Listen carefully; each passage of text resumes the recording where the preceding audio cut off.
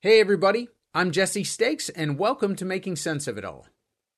This week I get to bring you a conversation between myself and the founder and CEO of Sub70 Golf, Jason Hiland. Sub70 Golf is a custom golf club manufacturer that designs and builds their clubs in Sycamore, Illinois. They use a direct-to-consumer model to ensure that Jason and his team can deliver a high-quality product and a second-to-none customer experience while all delivering it at a very fair price. I can say this from my own personal experience. My introduction to Sub70 came as a customer first. They had a putter that caught my eye, and it was actually made left-handed. Those lefties out there know what I'm talking about. I was a bit skeptical at first because it was my first time ordering from the company, and I didn't personally know someone that played their clubs. So I took a shot at it because of the incredibly fair price for what I was actually buying. The putter was built exactly to my specifications, and it took about 2 weeks to receive it because it was truly just that, custom built and made to order. When the box arrived at my home, the first thing that I noted was how attractively it was packaged and how on brand it was with Sub70.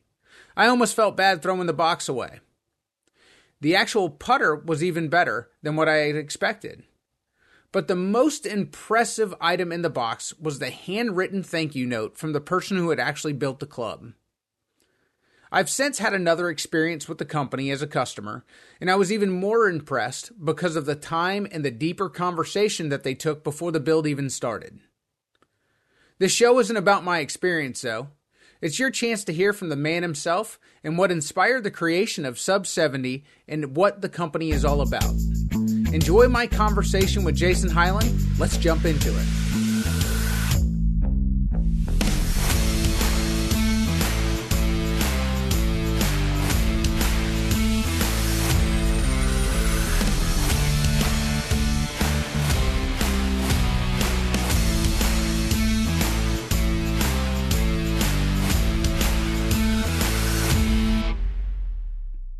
Yeah, so I started playing golf, probably around 8 years old. We lived in a really small town, like no traffic lights, no McDonald's, and we had barns in our backyard.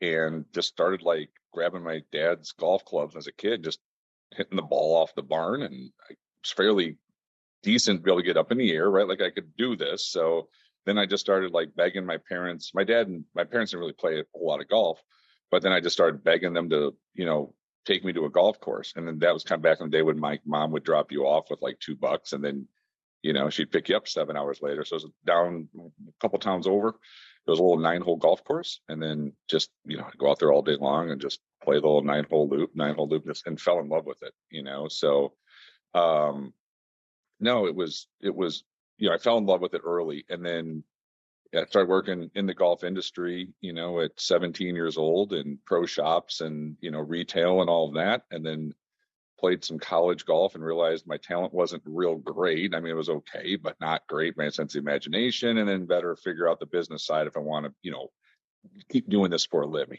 Right. So then that kind of morphed into started my first company at 22 and when college was over. So yeah, the internet was coming out in the 90s, right? So I had this really cool opportunity to kind of use this new technology back in the mid 90s and start the first one. So I always tell people I've never had a real job in life yet. Now, trying to keep it that way. Were you passionate about the equipment side of golf as well, or did you just enjoy playing it when you were young? Yeah, I was always fascinated with equipment, and my dad and I started building my clubs in the garage when there was pings were really expensive, and we weren't poor but we weren't rich, and somebody told my dad's very mechanically inclined, like, hey, you can order the parts from, we used to use Dynacraft back then out of Ohio, and we'd cut the shafts, build our own clubs, grip them. And I was like fascinated with like the customization. I thought it was way cooler that my clubs were kind of like hand built in our garage and different than everybody else's. And I could get them exactly the way I want to, or get this wedge. So I was always like fascinated with the custom building. Oh, the nuance of having like a set made just for you at an early age. And we always built our own stuff back in the day, versus kind of buying it. Very cool. Did you, as far when you started your company when you were 22, what Mhm. is that what it was? Components as far Yeah, it's as golf, but still around today. Yeah, it's called Diamond Tour Golf. We kind of compete against Golfsmith, and we carry all the shafts and grips, and then had our own line of club heads we brought in and sold as parts or built them. More of a value play, right? Like it's a really good price point for the money type of for the heads, right? sure. They're not if sub 70 is an Aston Martin. The heads on Diamond Tour would be Chevy, Ford, Chrysler, and for a lot of people that's fine, right? It hits a niche of getting people out there to play at a really good quality product at a really good price. And all these years later, that company is it's still here and we still operate it. I spend most all of my time with sub 70, but it's still in our portfolio of companies that is still around today, and that's pretty cool. After all those years, it's still working. So what inspired you to start Sub 70? So sub 70, I had kids a little bit later in life, and I was in my early 40s, and took a couple years where I didn't go as hard, right? I kind of just laid back, and we had the other two companies going, spent time with the kids when they were little. And I was getting kind of bored of like, okay, we got to do something. Like, what's the next thing? And I wanted to build like really boutique-ish, high-end, niche-y, we'll do whatever we got to do to make the club as good as we can make it. No box it has to fit into. Okay. But I didn't know how I was going to get there, right? So then it just, as we were kind of digging into it, the direct-to-consumer model started to become, like 6 or 7 years ago. Usually old school direct-to-consumer was like an alternative of a cheap product. And that's not the case anymore. You start seeing, Shady Rays sunglasses, or like, suits from Combatant Gentlemen, or the Razor thing, right? It was really high quality at a better value. And then it was like, okay, that's the pathway. And then we just kind of, broke all the rules in the sense that we're not going to do product life cycles because, it doesn't make any sense. If I can make it better, we'll bring it out. But until then, we won't. And everything's hand built, nothing's pre-made. And we just kind of like, if we were going to build a really high-end boutique-ish company, being in the industry as long as we have been, how would we do it? And don't care about the consequences of it, right? Because I thought there was just going to be like a little experiment where I'd have my little hobby farming thing with it. So we just kind of like broke all the rules in golf that you're not supposed to do. And we did. And it somehow is like completely, in a great way, blown up. It's gotten so big so quick, and all the international partners we have. So it's a good accident, I think, right? I mean, we had a good concept with it, but we thought it would be so boutique niche-y that we didn't think it would become this mainstream this fast, and it sort of has. So just sort of paying attention to the market of how we can be different and how we could bring better value and quality and all that stuff to our clients. I mean, you guys have marry up technology, you marry up a business model that's very intelligent, and it fits today's consumer demands, and you offer a great product. There's no happy accident to that. That's a lot of intelligent choices that you have made as a businessman, and then also as a craftsman as well. Yeah, it's the timing of it was really good, right? Like, Sure. Just kind of looking back, right? Like it felt like the golf business, sometimes the golf business is a little slow to change, right? And you could see it in other industries, and we kind of jumped on it pretty quick. But it was a passion project. It really was, of trying to build this really boutique, cool, beautiful pieces of art that also perform, and then build them all here in Sycamore by hand. Like, basically, how do the pros have their clubs built? Well, we're going to do that for everybody. Not, they're Right. all having them custom made by hand, and everything double checked, the loft lie. And you want a certain swing weight, no problem. And you want extra rapid grip on just the bottom hand, we can do it. So basically, we just took that craftsmanship and brought it to every set that leaves the building. So how do you do that, as far as, because it is a direct to consumer model, and you have your consumer, let's say, like I'm in Florida. How do I get fit? How do I know what to order?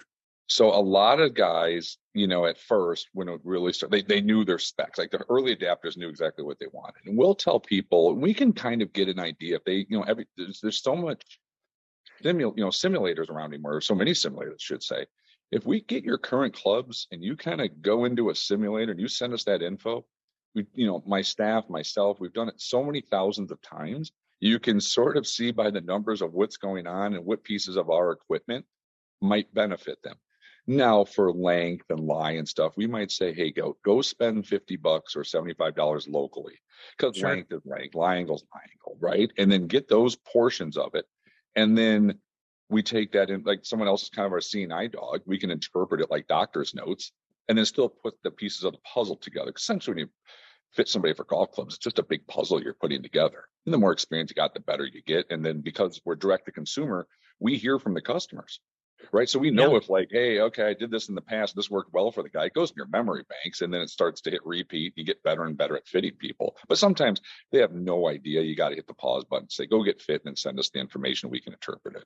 Which, if we get to that point, we'll do it that way. And you have some people in the golf industry, they've essentially tried to, act like the Wizard of Oz behind the curtain when it comes to club fitting.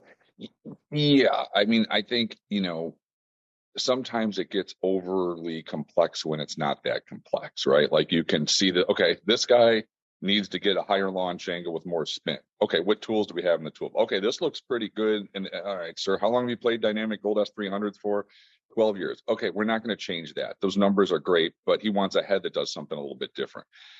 It's almost like I can do it by like 6 cents anymore, right? And it doesn't need to be overly complex most of the time, right? And that's how we can do it pretty efficiently. Like, club fitting does not need to take 3 hours. I mean, you give me 45 minutes with somebody, or Kevin or Neil or our guys or Dan, like I can pretty much watch, look at the numbers, look at their current set of clubs and go, we got to go this direction to optimize now. And very cool. It's like, if you've done it enough times, you get pretty good at it, right? But yes, it's there's nothing voodoo about it. It's a math problem. Right. That's what it is, right? The numbers, I still see it with my eye, what's going on with the golf swing, what their ability is, what's the potential, how much they're going to be working at it. And then because I used to do, in the 90s without that much data. And now the data backs up what I'm seeing, and you can use that data to help put the puzzle together. Sure. Well, I grew up playing baseball, and it's funny because it's like you grab a glove and you grab a ball and you grab a bat, and you might decide, do I want a 32, 33 or 34-inch bat? But that was the extent of it. To your point, a lot of people like to overcomplicate the simple. So I like that approach. I think it's better for everybody because I think confused minds say no as well sometimes. And I think people shy away from it rather than going towards it if they're nervous or they think it's going to be overly complicated to jump into.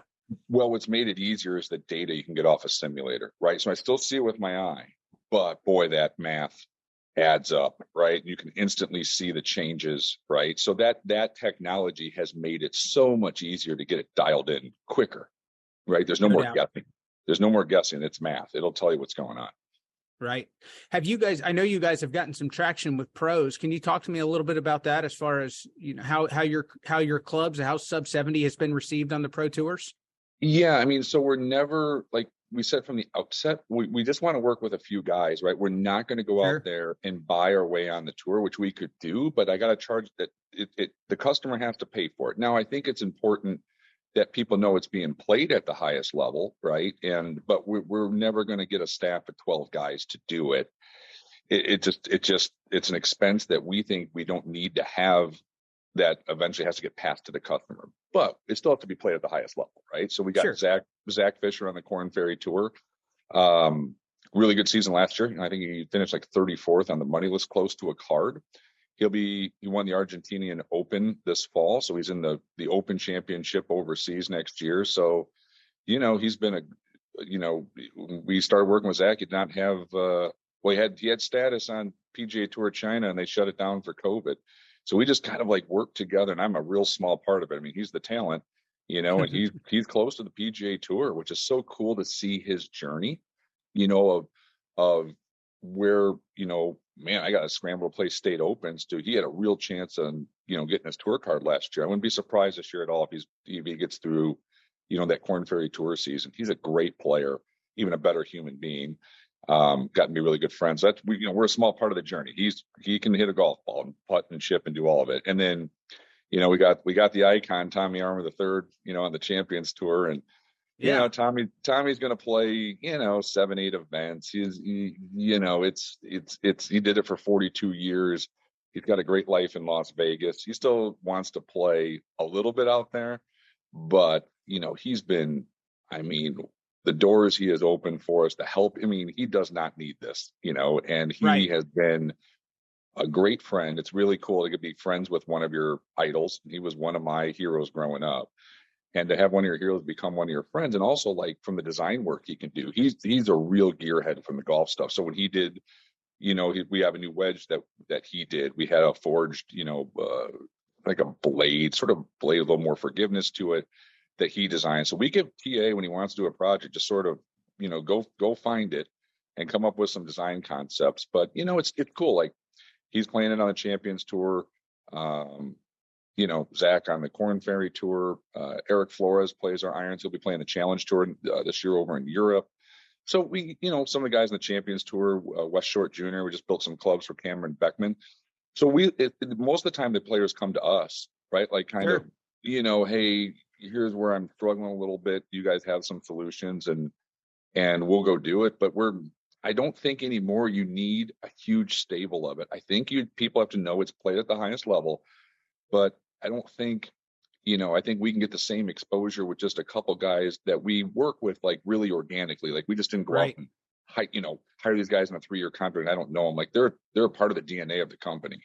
So we'd rather go that route where we really have that relationship with the pros and make it more kind of authentic, right? They're a part of the brand. Really, the importance of it is the validation of your product. And then it's the feedback. I mean, the feedback more than anything, because it allows you guys to improve where you need to from the guys who, as you said, are playing the game at the highest level. Do you think that with the rise of tours like LIV and with the PGA Tour now having to pay their players more money than what they were previously, do you think it's going to give players a little bit more freedom to make a choice on what brand of equipment that they play rather than worrying about an equipment contract? Do you think that they'll just now be able to start choosing, I'd like to play Sub70 or whatever brand that they felt was best for them? Yes, and it was already happening before LIV. Okay. Meaning the importance of paying touring pros when Nike went out of the golf club business, because Nike, if you remember, went and just paid everybody a boatload to make a market impact, right? When that imploded and they said, Uncle, that changed how much companies are willing to pay, not the Rorys of the world, but the guy who's 62nd on the money list, right? Sure. That went way down. So now those guys have to start thinking, look, a 4th place finish pays more than the club contract for me. Do I want to say? And then what happened is the club contracts also, for the most part, required players to play more of their clubs in that contract, meaning it might be 12 or 13, and you have to play the ball, or 10, 12 clubs, right? So then they have to ask themselves, is the money worth me not having the ability to be kind of independent if I want to put something different in? So that trend line was already kind of going where smaller brands, or you saw a bunch of guys with 6 different brands in their bag, right? You never see that 10 years ago because Nike would just it was an arms race essentially. So, and then now with the money that they're being paid, I think it's going to open it up even more to guys wanting the equipment that they can play their best with, because they're getting, finally the tour players, say what you will about LIV or whatever, PGA Tour players for the most part were underpaid for the amount of money that was coming into the tour. Well, that's starting to level out to be competitive with the other professional sports. So yeah, those guys, you're not going to have to, if you're one of those top, if you're a player on either one of those tours, you're not going to have to rely on a club contract to help make ends meet, if that makes sense. So you're going to see more guys probably going a little more independent. I think that's that trend line was already happening, and this just makes it happen faster, in my opinion. Very good. Do you have a personal favorite piece of equipment that you guys have made? You love them all, right? It's like your kids. Like I was about to say, I know I'm asking you to call a kid ugly or anything like here. Favorite. I think that most this new wedge working with TA was really fun. It's a beautiful wedge too. Yeah, and it performs really well, and just the feedback and the process, and I've gotten to know him better, so I know kind of what he wants and how he wants to work, and just kind of like watching him dig it out of the dirt and do these little nuanced changes and go back, because he has carte blanche. Like, it doesn't get made till he says it's perfect.